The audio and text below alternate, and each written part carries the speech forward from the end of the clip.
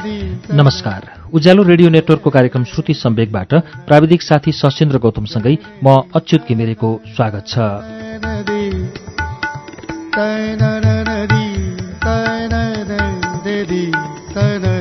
श्रुति सम्वेकको शुक्रबारको श्रृङ्खलामा हामी सुबिन भट्टराईको उपन्यास सायाको वाचन सुनिरहेका छौं। सायाको वाचन हामीले गएको 2 साता अघि 7औं श्रृङ्खला सुन्यौं र गएको साता त्यसैको पुनः प्रसारण सुनेका थियौं। आज हामी यसको नयाँ श्रृङ्खला लिएर आइपुगेका छौं। गएको साता अर्थात् गएको श्रृङ्खलासम्म तपाईले सुन्दा सायाले आफ्नो कुरा बताइरहेकी छिन्।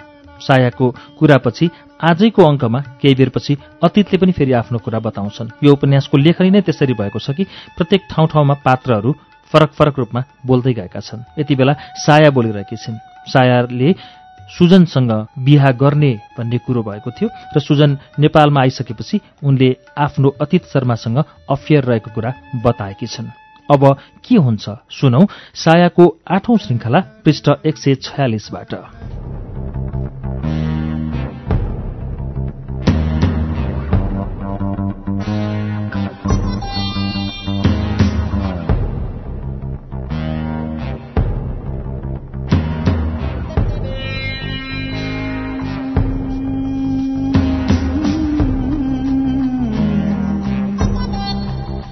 सुजनसितको इन्काउन्टर सोचेभन्दा निकै सहजतापूर्वक भयो।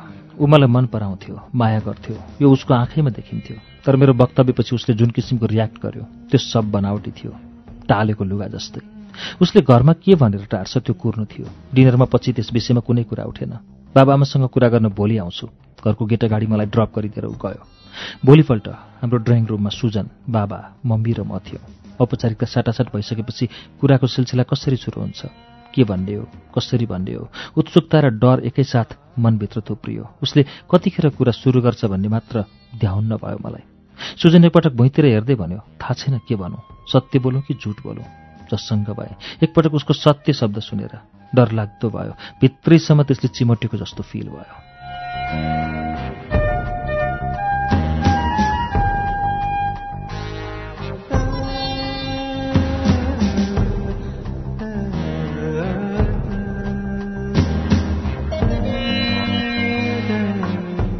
अनि एकपटक पुलुक्क मेरो मुखतिर हेऱ्यो। त्यसपछि बाबा मम्मीतिर लाग्यो। बाबालाई सम्बोधन गर्दै भन्यो, यहीँसम्म रहेछ अङ्कल हाम्रो सम्बन्ध। सायाको जीवनमा अरू कुनै कोही छ। ऊ हजुरहरूको सम्भावित अस्वीकृतिले मौन छे। समयमै थाहा भयो, नभए अनिष्ट हुने थियो।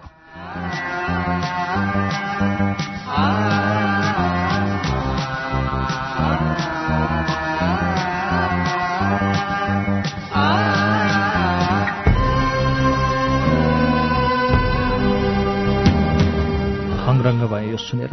उसले यो एकै सासमा भनिसकेको थियो, मानौ हिजैदेखि रटेर आएको थियो। बाबा मम्मी पनि अबाक हुनुभयो उसको कुरा सुनेर। मतिर एकदम घृणाको नजर लगाउनु भयो। मेरो डर एकाएक आकाशियो। त्यहाँ विद्यमान स्थितिलाई चिर्दै सुजनले मतिर हेर्दै भन्यो, सरी साया, तिमी जस्तै मैले उहाँहरूलाई गुमराहमा राख्न सकिनँ, तर म तिम्रै पक्षमा छु। बाबु मम्मी अझै मौन हुनुहुन्छ। उसले बाबातिर हेर्दै भन्यो, तर अङ्कल मेरो कारणले सायामाथि रिस नथोपर्नु होला। सायाले जो चाहेकी छ उसैसँग उसको घर बसोस् भन्ने मेरो चाहना हो। र मलाई के विश्वास छ भने ढिलो चाँडो हजुरहरू पनि सायाको कित्तामा आउनुहुनेछ। बाबा मम्मी अझै केही पनि बोल्नु भएन।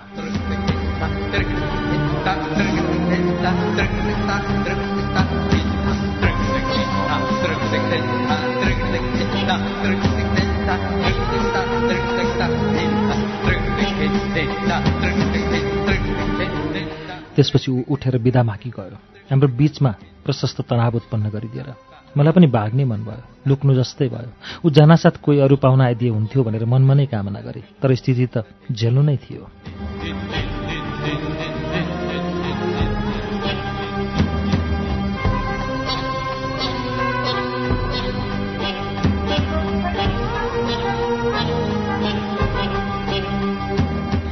सुजनलाई पो बरु कुन रूपमा ल्याऊ, अन्यलमा फसे। घरि लाग्छ आफूले पाउन नसकेपछि उसले यो सब रिस पोख्यो म माथि। तर उसले बाबा मम्मीसँग मेरो तर्फबाट गरिदिएको मेरो डिफेन्स पनि ठिकै लागेको थियो। रिस त भरमार उठेको थियो उसँग, तर त्यही रिसलाई उछिनेर डर हाबी भइरहेको थियो। धन्न उसले अतिथिसित बिहे भएको प्रसङ्गलाई भने त्यहाँ उक्काएन। त्यो उक्काइदिएको भए ठुलो बवाल हुन सक्थ्यो। मैले स्थितिलाई सोझ्याउने हिसाबमा भने, बाबा सुजनले आफ्नो विगतको 3वटा प्रेम कहानी सुनाएर जुन निष्ठामा प्रति देखायो, त्यो हदसम्मको निष्ठालाई कम्तीमा मेरो तर्फबाट पनि कायम राख्नु जरुरी देखे। त्यसैले सब कुरा भने। र मेरो कुरा सुनेर नै उसले यस किसिमको कदम उठायो। म कम्प्रोमाइज नै गर्न खोजिरहेकी थिएँ, तर उसलाई त्यो स्वीकार्य भएन।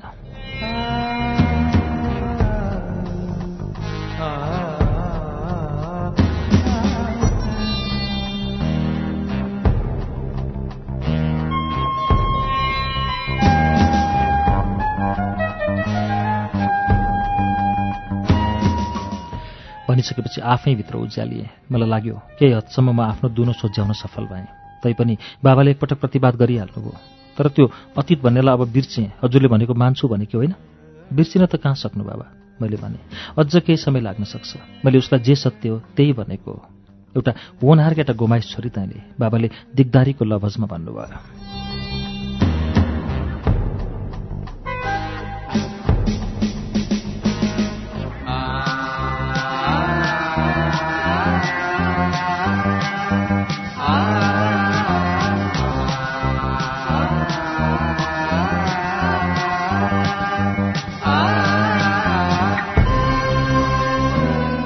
बाबाको दिगदारले मलाई पनि दिगदार बनाइदियो। उहाँलाई फकाउन भने, मलाई अझ केही समय दिनुहोस् बाबा, म पक्का छु उसलाई पुरै बिर्सिन सफल हुनेछु।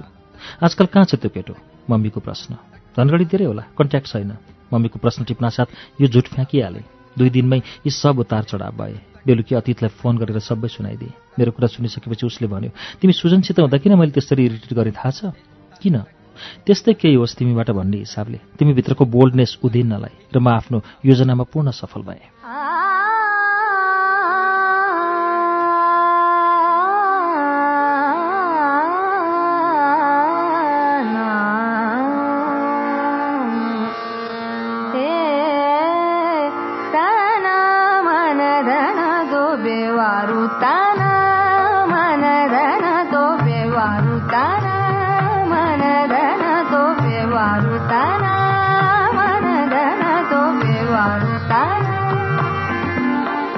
काठमाडौँ झरे, सिधै मामा कहाँ गए अनि बेलुकीतिर सायालाई फोन आने। तरकारी बजार लिएर भेट्ने कुरा भयो। किरणहरू अनामनगरतिर बस्न थालेका थिए। ऊ बानेश्वरमा लिन आउँछु भन्दै थियो। मैले नै नआउनु भने म सायालाई लिएर त्यहीँ आउँछु। बेलुकी पखको समय, मलाई हिँड्न मन थियो। काठमाडौँ ओर्लीदेखि फ्रिजभित्र छिरे जस्तो लागिरहेथ्यो। जन्मामाको बैठक कोठा त घामको जन्मजात शत्रु जस्तो थियो, उत्तरपट्टि फर्किएको।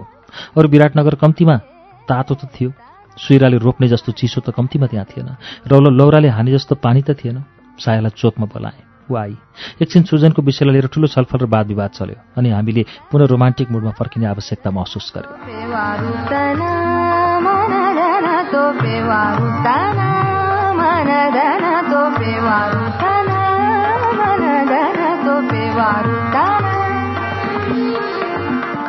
त्यो साँझमा सायासँग त्यसरी नारिएर हिँड्दा तरुण रोमान्सका दिन स्मृतिभरि कपडा पसलेले फिजाएको कपडा झैँ फिल्जिए। एकपटक सायालाई राम्ररी निहार्न मन लाग्यो। मास्तिर सेतो कलरको टाइट कोट लगाएकी थिए, तलपट्टि कालो जिन्स, काँटीमा मफलर पनि भेरेकी थिए। ओठमा गुलाबी कलरको ग्लस छिपछिपे प्रकाशको प्रभावमा रङ्गीन चादर झैँ टल्किरहेको थियो। म उसलाई निहाल्दै बिस्तारै हिँडिरहेको थिएँ। छिटो हिँड न यार, उसले मेरो दाहिने हात समाएर भने। नभन्दै उसको यस कुराले मलाई त्यही अनुभव गरायो जुन म केही बेर अगाडि सोचिरहेको थिएँ, अर्थात् उही तरुण रोमान्सका दिन, कसैले देख्ला भनेर डर मान्दै लुकीछिपी भेट्नुपर्ने अवस्था।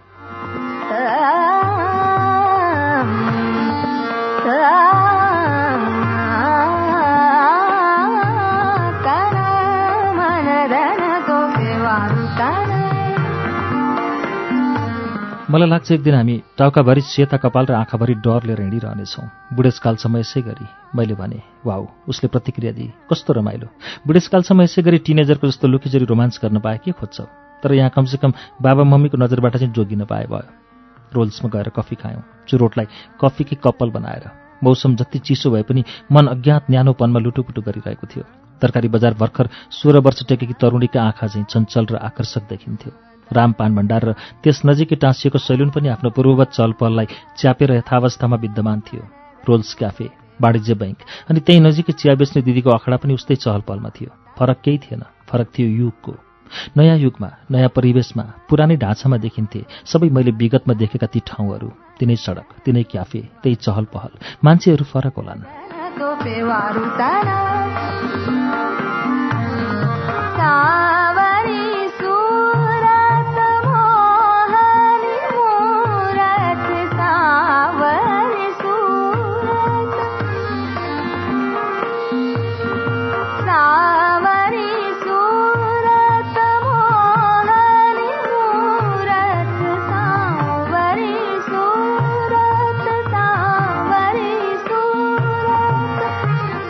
बानेश्वरबाट अनामनगरको बाटो हिँड्दै गर्दा ठ्याक्कै ओह्रालोमा विद्युत विकास विभागको भवन लिएर पुगेपछि उसले सोधी, किरणहरू घुम्न जाने भन्छन्, कहाँ जाने हो?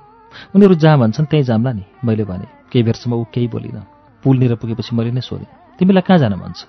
खोइ, यति भनिसकेपछि लामो समयसम्म ऊ बोलिन। अनि निकै बेर सोचिसकेपछि भने, उही पोखरा सोखरा त जाने होला नि।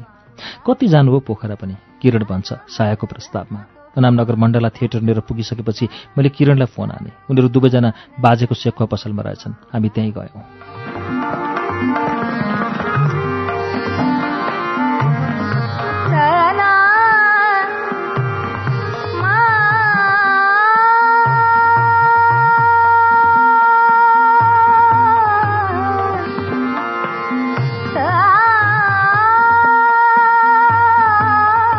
किरणको भर्खर पाल्न सुरु गरेको फ्रेन्च कट दारी युरियाको प्रभावमा झ्याङ्गिएको रायोको बारी चाहिँ देखिन्थ्यो।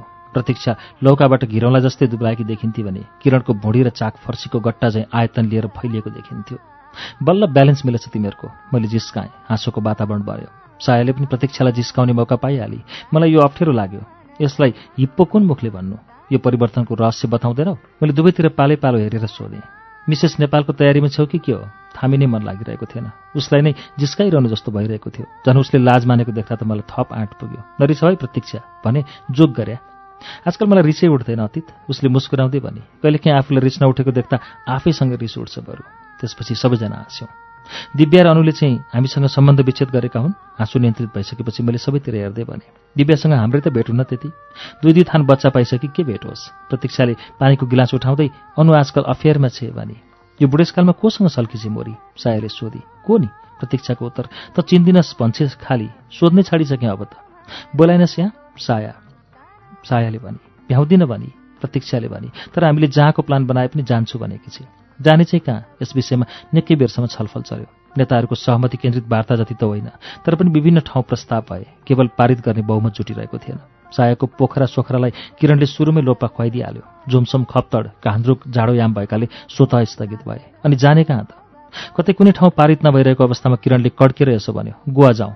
प्रतीक्षाले भनी, नेपालमा हिमालतिर जाडो छ यतिखेर, गोवामा न्यानो छ बरु। प्रतीक्षाको यो कुरामा सुरुमै कसैले सहमति जनाउन नसके पनि विमतिको सङ्केत वा अभिव्यक्ति कसैले पनि देखाएन र अन्तमा उसैको प्रस्ताव पारित भयो। ठाउँ तोकिएपछि अर्थ के नै बाँकी थियो र?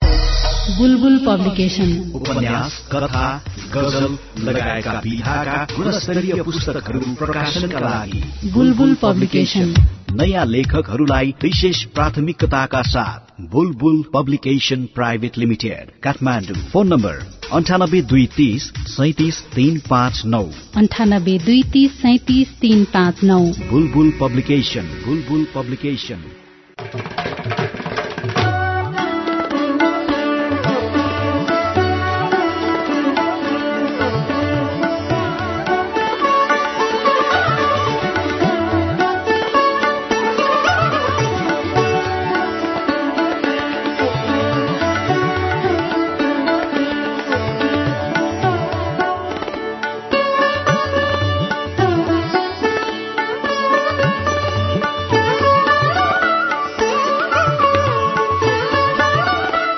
गोवा धेरै हिन्दी सिनेमामा देखेका थियौँ। रङ्गीन सहर, ननिदाउने सहर, कहिल्यै बुढो नहुने सहर, कहिले नतिर्खाउने सहर, कहिले नरुने सहर, रोमान्टिक सहर, रसिलो सहर, पोनी र वाइनको सहर, बीचहरूको सहर, चर्चहरूको सहर, महँगीले ढाड सेकाउने सहर, हिप्पी र फिरङ्गीको चहलपहलले प्राण भरेको सहर, 16औं शताब्दीको पूर्वार्धमा आएका पोर्चुगिज व्यापारीहरूले कायम गरेको साम्राज्य र उनीहरूले स्थापित गरेको सांस्कृतिक सभ्यतालाई ज्यूका त्यों बोकेको राखेको सहर। सबै उत्साहित थियौं यात्रा सम्झेर, यसो गरौँला उसो गरौँला, बाटैभरि योजना बनाइरह्यौं।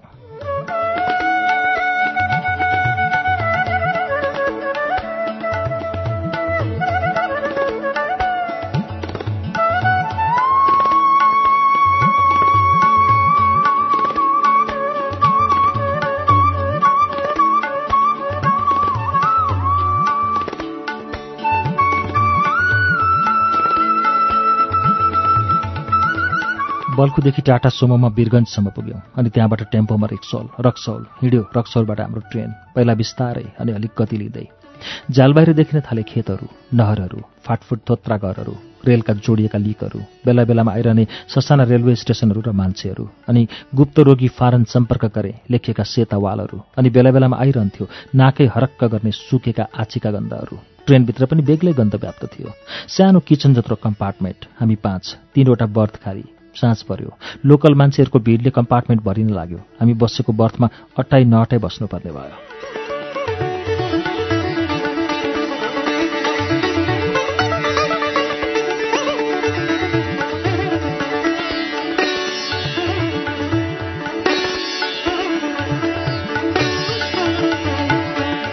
सभा 7 बजेतिर अलिक होलो हुँदै गयो। हाम्रा शरीर पनि रातको सुरुवातसँगै पत्ता फिजाउने जस्मिन चाहिँ फिजियो। रातो कमिज लगाएको एउटा दुब्लो पातलो जुङ्गे मान्छे खानाको अर्डर लिन आयो। म र किरणले चिकन बिरयानीको अर्डर दियौँ। केटीहरूले पनि नन भेज नै मगाए। भोकले सातो जाने बेला भइसकेको थियो। बिरयानी अर्डर गरेदेखि मुखमा बिरयानीको सम्भावित स्वाद लुकामारी खेल्न थालिसकेको थियो।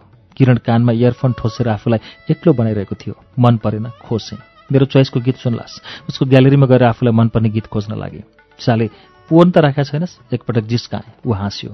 सिडिएसमा उसैको थेसिसको भाइभाको दिन थियो। भाइभा सुरु हुनुभन्दा आधा घण्टा अगाडि ओभरहेड प्रोजेक्टर र उसको ल्यापटप फिट गरिरहेका थियौँ। 8-10 जना थियौँ हामी, जसमध्ये 3-4 जना केटी। सब फिटफाट पारिसकेको अवस्था। ओभरहेडमा ल्यापटपको डेस्कटप देखिसकेको थियो। विनोदको पालो उसको डी ड्राइभ खोलेर एउटा भिडियो प्ले गरिदियो। यस्ता उटपट्याङ गर्न विनोद सिडिएसमा कुख्यात थियो। प्ले हुन थाल्यो त्यो भिडियो। सन्नी लियोनको रहेछ। विनोद च्याल मान्छे कहाँ बेपत्ता भइसकेको थियो। लाज मानेर केटीहरू तुरुन्तै क्लासबाट बाहिरिए। तर केटाहरू भिडियोको आनन्द उठाउन लागे। किरण भने सम्हालिन नसक्नुको स्थितिमा थियो।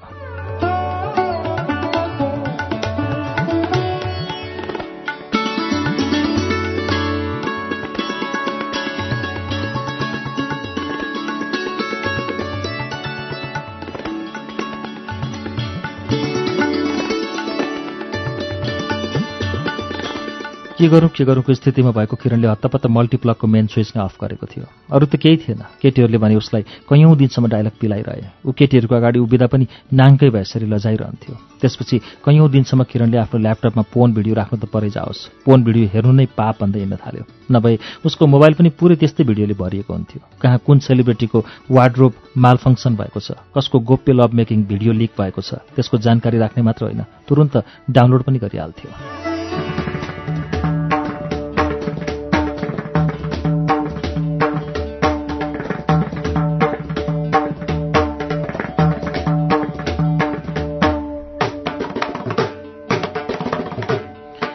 अनि यस्तो किरणको पुरानो रोग बल्झ्यो कि भन्ने आशंका साथ उसको मोबाइलको ग्यालेरीमा पोर्न भिडियो भए नभएको बारे जानकारी लिन खोज्नु जायज होइन? धन्न, ऊ सुध्रिएकै रहेछ। हिप्पोसँग डराएर पो हो कि? ग्यालेरीबाट ओल्ड नेपाली सङ्ग भन्ने फोल्डरबाट एउटा गीत प्ले गरे। यस्तो पनि हुँदो रहेछ जिन्दगीमा कहिले कहिले। भारतीय रियल, भारतीय माटो अनि नेपाली गीत र नेपाली श्रोता, माहौल नै हाइब्रिड। मेरो जस्तो माया दिने, यहाँनिर पुग्दा खाना आइपुग्यो।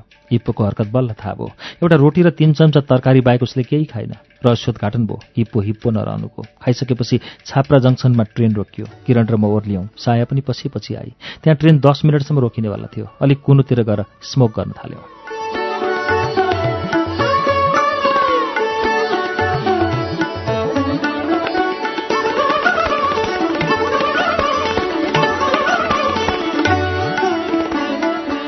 मलाई पनि किरणले सल्काएको चुरोट देखेर मागिहाली सायाले। उसले 2 पफ तानेर सायालाई दियो। सायाले 2 पफ तानेर मलाई दिए। यसरी एउटै चुरोट सेयर गरेर खायौँ। यो यस कारणले थियो कि काठमाडौँबाटै बोकेको सूर्य चुरोटको प्याकेटमा अन्तिम खेल्ली बाँकी थियो।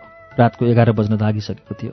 यद्यपि स्टेसनमा उल्लेख्य चहलपहल थियो। सबभन्दा ठूलो भूमिका त्यहाँ चारैतिर झलमल्ल फ्लोरिसेन्ट ल्याम्पको दुधिलो प्रकाशको थियो। रातो कमिज लगाएका कुल्लीहरू सुटकेस उचालेर दौडिरहेका देखिन्थे। त्यसैगरी कालो कोट र सेतो प्यान्ट लगाउने रेलवे अफिसरहरू पनि बाक्लै रूपमा देखिसकेका थिए। पिसियो देखेर मलाई घरमा फोन गर्न मन लाग्यो। आखिर ट्रेन 10 मिनट रोकिँदै थियो।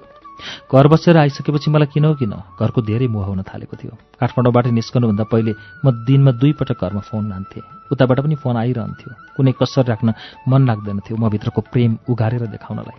म बिल्कुलै नयाँ भएको छु। घर पुगेर आएदेखि युद्ध जितेर आए जस्तै महसुस भइरहेथ्यो। र घरमा फोन गर्नु आफूले थापेर ल्याएको मेडल बेला बेलामा भित्तामा हेर्नु पुग्नु जस्तै लागेको थियो। त्यसैले पिसियोमा गएर फोन गरेँ।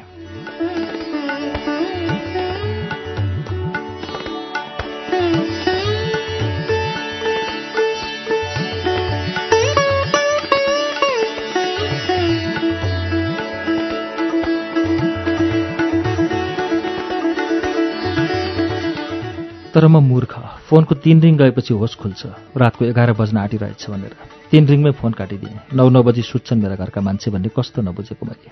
अब चाहिँ ट्रेन रफ्तारमा हिँड्यो, रोकिँदैन चाहिँ, निद्रा पनि झुप्पु लाग्न थाल्यो। सबै आफ्नो बर्थमा सुत्न गए। बर्थमा यसो पल्टेर ट्रेनको गति महसुस गर्न खोजेको। सानो बेलामा आमाले कोक्रोमा झाङलाङ झुङलुङ गरिदिए जस्तै लाग्यो। भुसुक्कै निदाइएछ।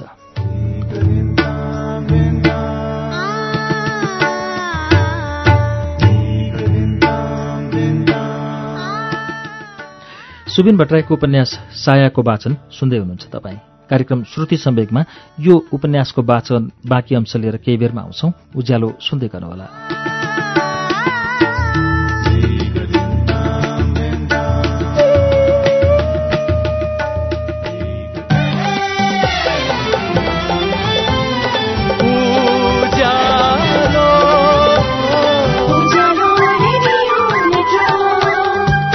सीधा कुरा प्रश्न विचार उज्यालो रेडियो नेटवर्क।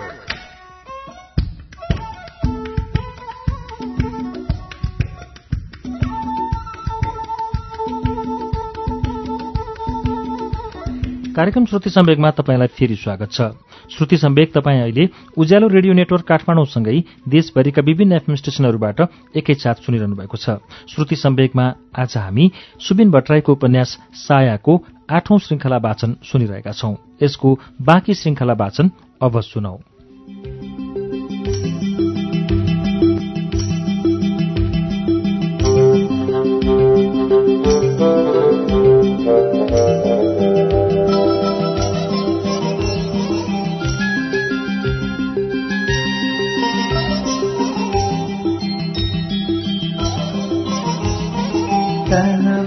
चाय गरम गरम समोसे, कान्दाबाजी, निद्रा खुल्यो।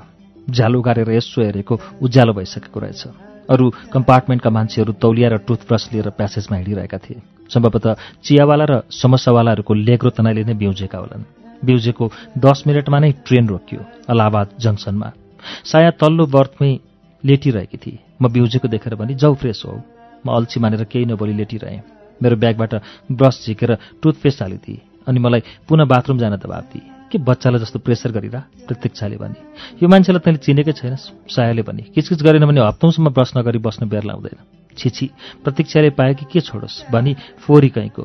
म जुरुक्क उठेर गएँ ब्रस बोकेर, ताकि केटीहरू मेरो योभन्दा बढ्ता बिल्ला नगरून्, नभए तिनीहरूले मेरो हुर्मत लिन बाँकी राख्दैनन्।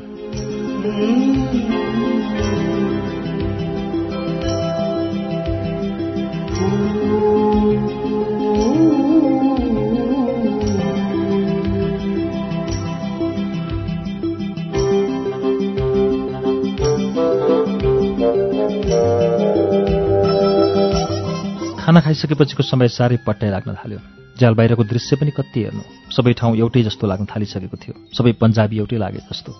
त्यहाँको परिवेशको एकहोरो गन्ध, ट्रेनको एकहोरो आवाज, चाय गरम समोसे, टमाटर सुप आदि बेच्नेको लेग्रो तनाई, तिनै साया, प्रतीक्षा, किरण, अनुको खलपत्रे अनुहार, नीलो कलरको सिलिङ, भुइँ सबै मोनोटोनस लाग्न थालिसकेको थियो। गफ पनि के गर्नु, के विषयमा बोल्नु, कति पो बोल्नु।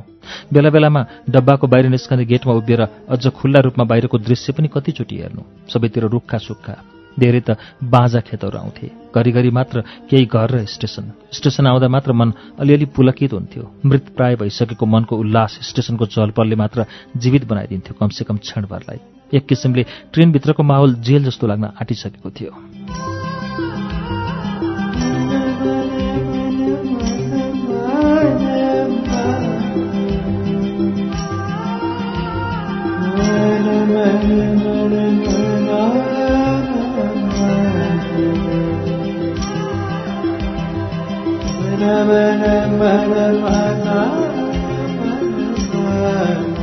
यो सबदेखि विरक्त भएर किरणलाई भने, साह्रै पट्या लाग्यो यार।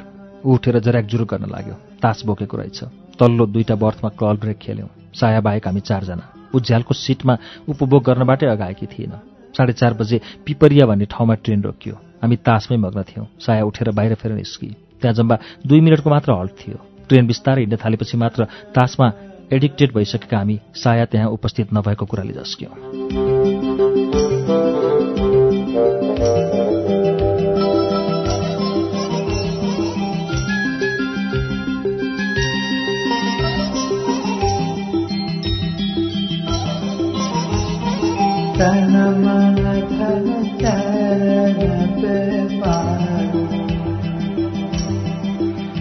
साया मेरो मुखबाट वात्त फुत्कियो।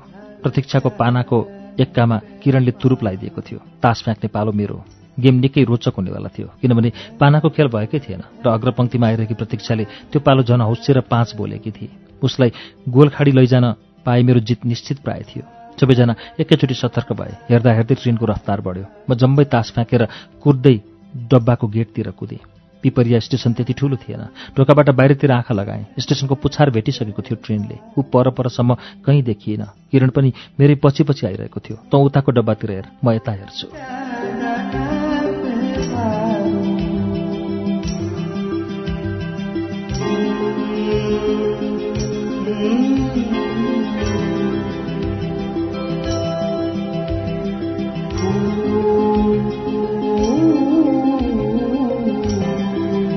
हामी विपरीत डब्बातिर उसलाई खोज्न थाल्यौँ। म 2-3 डब्बा परसम्म गएँ, तर ऊ फेला परिन। अनि फेरि आफ्नै डब्बातिर आएँ। कतै किरणले फेला पार्यो कि भन्ने आशमा।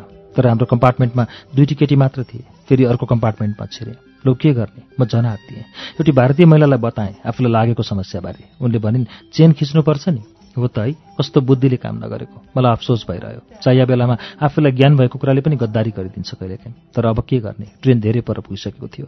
ट्रेन चेन खिचेर के गर्नु? ट्रेन फिर्ता जाने त होइन। मनको बेचैनी ट्रेनको रफ्तारसँगै बढ्दै गयो अनि ऊ भेटिएली भन्ने आश टाइटानिक जस्तै डुब्दै गयो।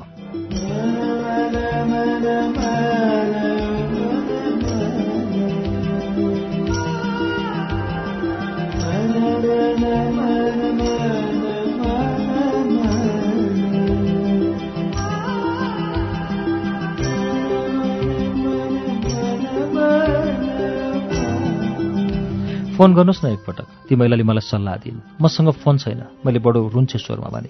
ती महिला एकछिनसम्म मलाई एलियनलाई चाहिँ हेरेको हेरे भइन्। के म नमुना मान्छे थिइनँ त? कमसेकम तिनको दृष्टिकोणमा। जब एउटा मोबाइल फोन पनि नहुने मान्छे, तिनले के सोचिन् मेरा बारेमा अनुमान गर्न सक्छु। पक्नुहोस् है, अचम्म मान्नुपर्ने जति मानिसकेपछि तिनले भनिन् अनि आफ्नो बर्थमा भएको ब्यागबाट सेलफोन झिकेर ल्याइ मलाई दिइन्। ल मेरोबाट गर्नुहोस्। म अबाक भएँ। अब के भन्नुपर्ने कुरा त भन्नै पर्ने थियो। पहिला भने फोन उसँग पनि छैन। तिनको हेराइ झनै फेरियो। आँखा सक्तो उचालिन्। मसँग झस्केर अलिक सतर्क जस्तो पनि भइन्। कुन लोकबाट आयो यो मान्छे यस्तो युगमा? हो, यही आश्चर्य र शङ्का मिश्रित अभिव्यक्ति तिनको आँखामा झुल्कियो।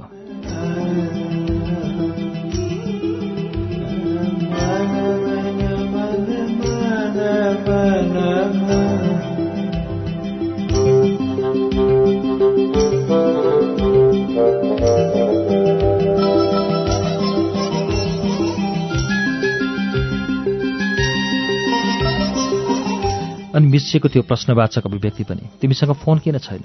खैर, कुरा लुकाउनु थिएन। कुरा लुकाए एउटा झिनो सम्भाव्य सहयोगको आशा राख्ने ठाउँ पनि रहन्न थियो। अबोध असहाय देखिएर भन्दिए सबै वृत्तान्त, कुनै पनि कुरा नलुकाई। जसरी लुकाउन जान्दैन नवजात शिशु आफ्नो गुप्ताङ्ग कसैका अघिल्तिर। मेरो मनस्थितिको अवलोकन गर्दै बालकलाई चाहिँ सुझाव दिइन् उनले। नआत्तिनुस्, अर्को स्टेसनमा गएर कुर्नुहोस्, तपाईँको साथी फेला पर्छ। अब त्यही त रह्यो विकल्प। उसलाई थ्याङ्क यू भन्दै एकफेर टोयलेट बाहिरको बेसिनमा गएर मुख धोएँ। पसिना पसिना भइसकेको रहेछु।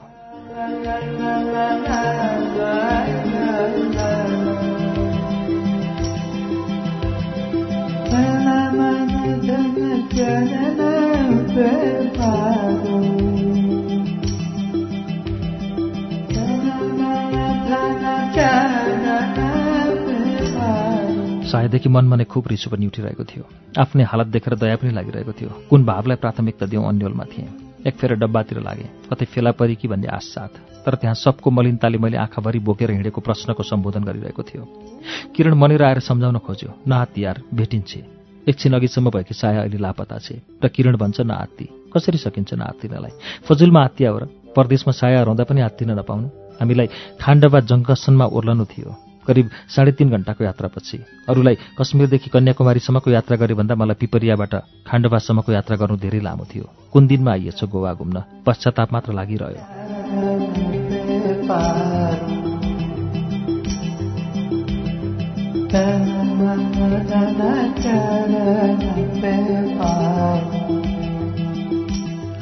किरण प्रतीक्षा र अनुमिलेर मलाई सक्दो सान्त्वना दिइरहे। म पनि प्रयत्नरत थिएँ सक्दो सम्हालिनलाई। तर त्यसबेला मनभरि अनेक नकारात्मक सम्भावनाहरूमा सायालाई डुलाइरहे। चिन्ता र त्रासमै पौडिरहे। 3.5 घण्टामा ट्रेन खाण्डवामा रोकियो। ट्रेनबाट एउटा ठूलो भिड ओर्लियो। मलाई लाग्यो सायद त्यसै ट्रेनको कुनै अरू नै कम्पार्टमेन्टमा लुकेर बसेकी छ र हामीलाई पुरै वाच गरिरहेकी छ। केही बेरमै हामी भएतिर ऊ हाँस्दै आउनेछ र भन्नेछ, कस्तो लाग्यो त मेरो सरप्राइज? सायालाई थ्रिल मनपर्छ, सरप्राइज मनपर्छ, एक्साइटमेन्ट मनपर्छन्। लाग्यो यसबेला पनि उसले यस्तै केही गरेकी होस्। ट्रेन आफूले बोकेर आएका प्यासेन्जरमध्ये केही प्यासेन्जर निफनेर आफ्नै बाटो लाग्यो। किरणहरू केही अगाडि बढिसकेका थिए। म भने टुवा परेर ट्रेनतिरै घुरिरहेको थिएँ।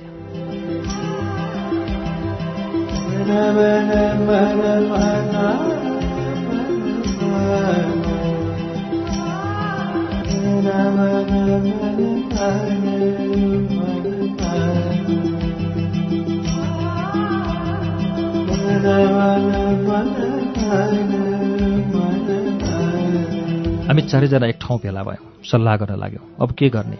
नबोले पनि आँखैले एक आपसमा यही प्रश्नको हेराइ फ्याँकिरहेका थियौँ।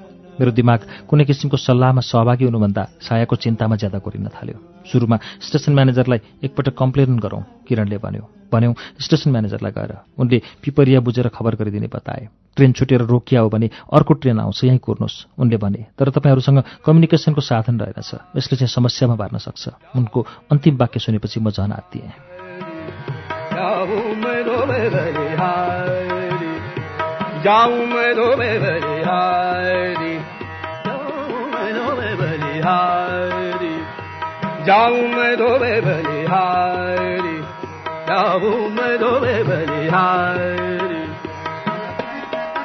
सायासित पैसा पनि थिएन, फोन पनि थिएन। ट्रेन चढ्न पनि पैसै लाग्छ। चढे पनि हामी कहाँ छौँ त्यो जान्नलाई फोन नै चाहिन्छ। के गर्छ अब? हामी के गर्ने अब? स्टेसनमा जो कर्मचारी भेटिन्थे उसलाई हामी निरीह देखिँदै मर्का सुनाउँथ्यौँ। कोही आफै आएर सोधिरहेका पनि हुन्थे, कमसेकम मेरो अनुहार देखेर होला। बिरामी छौ? एउटाले त मलाई यो प्रश्न पनि गर्यो। बिरामी भन्दा पनि बढ्ता छु। मलाई भन्न मन थियो तर केही बोलिनँ। कोही भनिरहेको हुन्थ्यो भारतमा मान्छे हराएपछि भेटिनु बहुत मुस्किल हुन्छ। कोही भनिरहेको हुन्थ्यो केटी मान्छे हराउनु खतरनाक हो, रेप केस दिनानुदिन बढ्दै गइरहेको छ, किडन्यापिङका इस्युहरू पनि बढिरहेका छन्, पुलिसमा एफआरआई दर्ज गर्नुहोस्। कोही यस्तो सल्लाह दिएर जान्थ्यो। अघिसम्म म आत्तिएको मात्र थिएँ। मान्छेहरूको प्रतिक्रिया र सल्लाह सुन्दै जाँदा अब उनीहरू पनि आत्तिन थाले।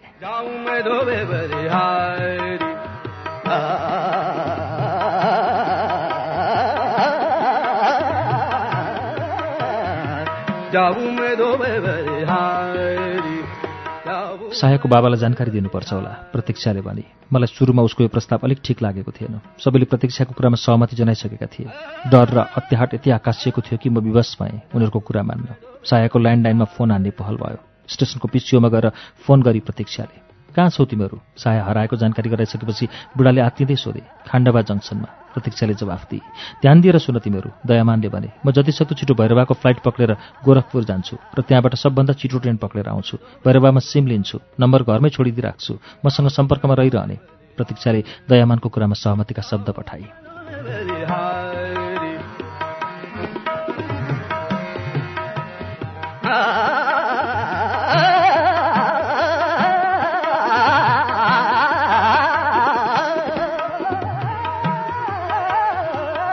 दयामानले चाहिँ आएर गर्ने नै के हुन् र? मनमनै यस्तो विचार आइरहेको थियो। सबैजनाको सहमतिमा दयामानलाई बोलाउने कुरामा म कन्भिन्स्ड भइसकेको भए पनि मनको अर्को कुनोले उनी त्यहाँ नआइपुगुन् भन्ने कामना गरिरहेको थियो।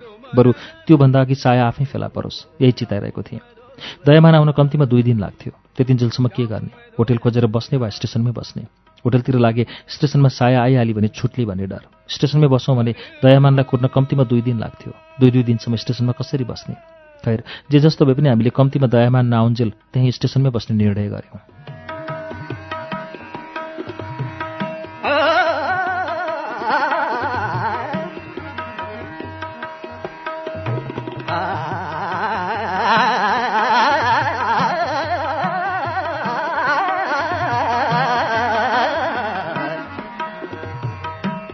हामीले पालो मिलायौँ। कम्तीमा 2 जना चाहिँ बाहिर उता पिपरियाबाट आउने हरेक ट्रेनको अवलोकन गर्ने। ट्रेन धेरै बेर रोकिए। एकजना बाहिरै बसेर हेरिरहने र एकजना भित्रतिर गएर खोजी गर्ने। यसरी खोजी गर्ने काममा किरण र म नै खटियौँ। प्रतीक्षाहरू झोला रुँगेर वेटिङ रुममा बसिरहे। 20-25वटा ट्रेन पास भइसक्दा पनि सायाको कुनै खबर आएन। चिन्ता नलिनु, मैले त्यहाँको एम्बेसीमा खबर गरिदिइसकेको छु। खोजी हुन थालिसक्यो होला। दयामानले फोनमा प्रतीक्षासँग यसो भनेछन्। छोरी दयामानकी हराएकी छे, चिन्ता नलिन उनी प्रतीक्षाहरूलाई भनिरहेछन्। गजब छ।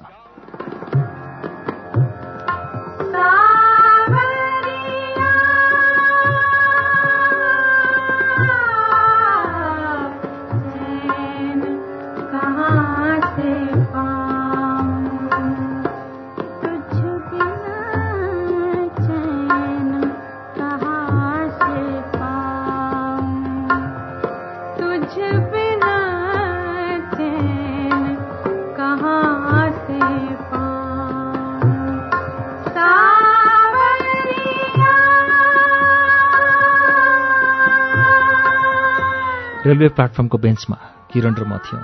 म सोचमग्न थिएँ। एक्कासी दिमागमा एउटा कुरा फुर्यो। किरणलाई सुनाएँ। उसको अनुहार पनि मेरो कुराले एकाएक उजालियो। पहिले गर्नुपर्थ्यो, उसले भन्यो। अझै केही बिग्रेको छैन। मैले जुरुक्क उठ्दै भने, तँ जा, म यहाँ ट्रेन हेर्दै बस्छु। उसले बसिरहेको अवस्थामा भन्यो, त्यही ठिक होला। म फटाफट त्यहाँबाट हिँडेँ। धुइँपताल प्लेटफर्म चारेँ। निकै बेरमा बल्ल फेला पारेँ एउटा साइबर। मलाई फेसबुक खोलेर सायालाई एउटा इनबक्स गर्नु थियो। कतै उसको फेसबुक खोल्नेतर्फ विचार पुग्यो भने स्थिति अलिक खुकुलो हुन सक्थ्यो, केही अनिष्ट नभएको भए। मनमा आएको अन्तिम वाक्य आफैभित्र गुन्जना साथ एकपटक फेरि भुलुक्क उम्ले जस्तो भयो मुटु।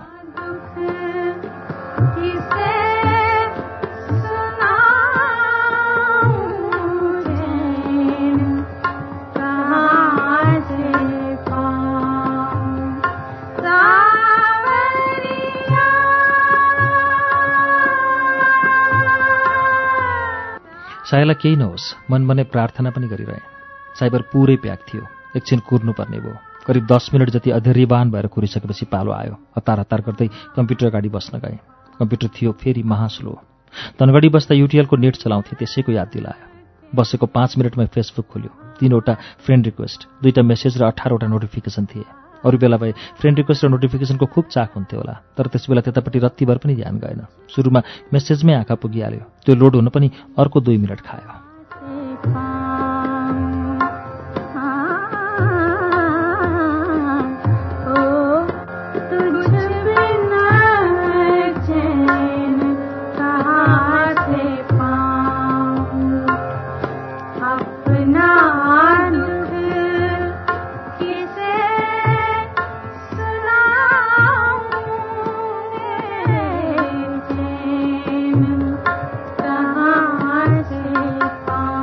उसले लेखेकी थिए, ट्रेन छुट्यो मेरै लापरवाहीले, सरी, पिपरियामा सुरक्षित छु। थाहा छैन यो मेसेज हेर्नेछौ या छैनौ। यदि हेऱ्यो भने मेरो प्लान सुन। अघिल्लो स्टेसन खाण्डवा रहेछ, म त्यहीँ झर्छु। तर तिमीहरूको रिप्लाई आयो भने मात्र। 24 घण्टाभित्र पनि कुनै रिप्लाई आएन भने केही व्यवस्था गरेर नेपाल नै फर्किन्छु। त्यहाँ धेरै आत्तीय र घरमा जानकारी दिने मूर्खता चाहिँ गर्ने होइन।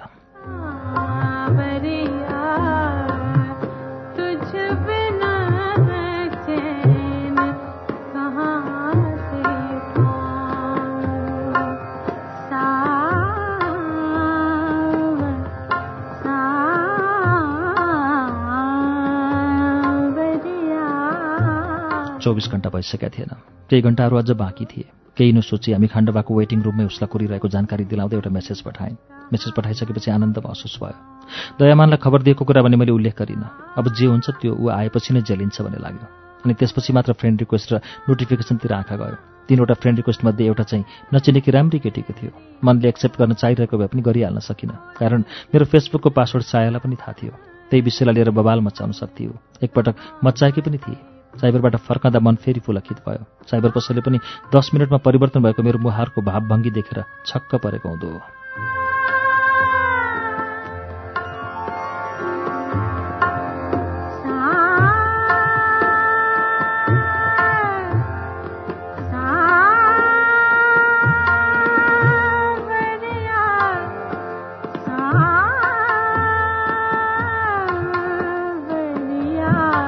गएर किरणलाई सुनाएँ, प्रतीक्षा र अनुलाई सुनाएँ। साया भेटेको खबर दयामानलाई सुनाइदिन भनेर प्रतीक्षालाई हराएँ। दयामान बोर्डर क्रस गरेका रहेनछन्। काठमाडौँ फिर्ने बताए रे। ल एक कप चिया खाउँ यार, बल्ल सास आयो। प्रतीक्षाले लामो सास तानेर भने। किरण र म अलिक पर एउटा चिया स्टल फेला पारेर 4 कप चिया लिएर वेटिङ रुममा आएर पिउन थाल्यौँ। चिया पिइसकेपछि फेरि प्लेटफर्ममा गएर ट्रेन पहिलाउन लाग्यौँ, जसमा साया आउन सक्थे। जब जब ट्रेन आउँथ्यो सायालाई पछ्याउँदा पछ्याउँदै आँखाहरूको दौडधुप बढ्थ्यो। आँखाहरू पनि अभ्यस्त भइसकेका थिए, म्याराथनमा लास्ट हुने धावक चाहिँ खिन्न हुनलाई।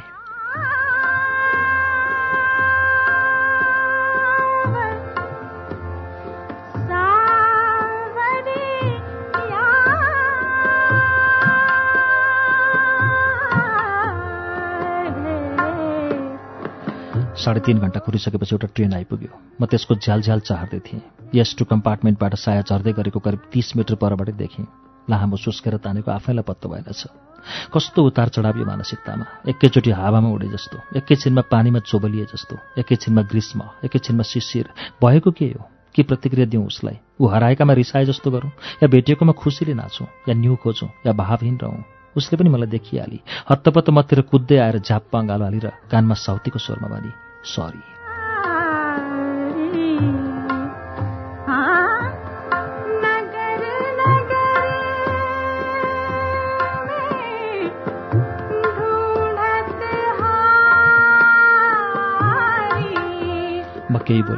केही प्रतिक्रिया दिन लायक पनि रहेन सायद।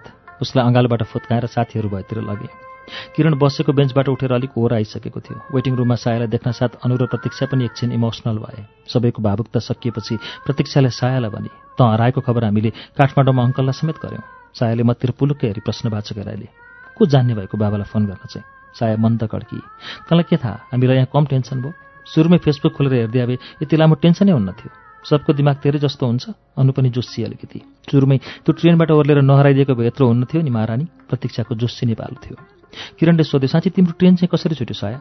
"त्यो छ नि," उसले भने, "ट्रेन कुदिरा हुन्छ अनि मान्छे ट्रेन पछि पछि कुदेर ट्रेन भेटाउन खोज्छ। फिल्मतिर मलाई त्यो दृश्य खुब मन पर्थ्यो। कस्तो हुँदो रहेछ त्यो थ्रिल भनेर अनुभव गर्न मन थियो। हामी सबै एक आपसमा छक्क परेर हेर्न थाल्यौँ। तिम्रो मानसिक सन्तुलन त ठिक छ?" मैले रिसाउँदै सोधेँ। "सरी भनिसकेँ त," उसले लाडी पल्टिँदै भने। "भयो नि त थ्रिल अब, होइन म्याडम?" प्रतीक्षाले व्यङ्ग्य गर्दै भने। "कि अझै पुगेको छैन? नभए अझ छ है अवसर?"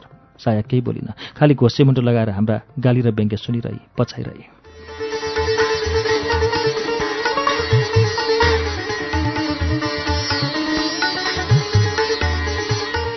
श्रुति सम्वेकमा सुबिन भट्टराईको उपन्यास सायाको वाचन थियो यो, र यसलाई हामीले 8औं श्रृङ्खला आज 170 पृष्ठमा ल्याएर रोकेका छौं। अर्को साता सायाको 9औं श्रृङ्खला लिएर आउनेछौं। तबसम्मका लागि प्राविधिक साथी सशिन्द्र गौतम र म प्रस्तुता अच्युत घिमिरे बिदा चाहन्छौं। नमस्कार, शुभरात्रि।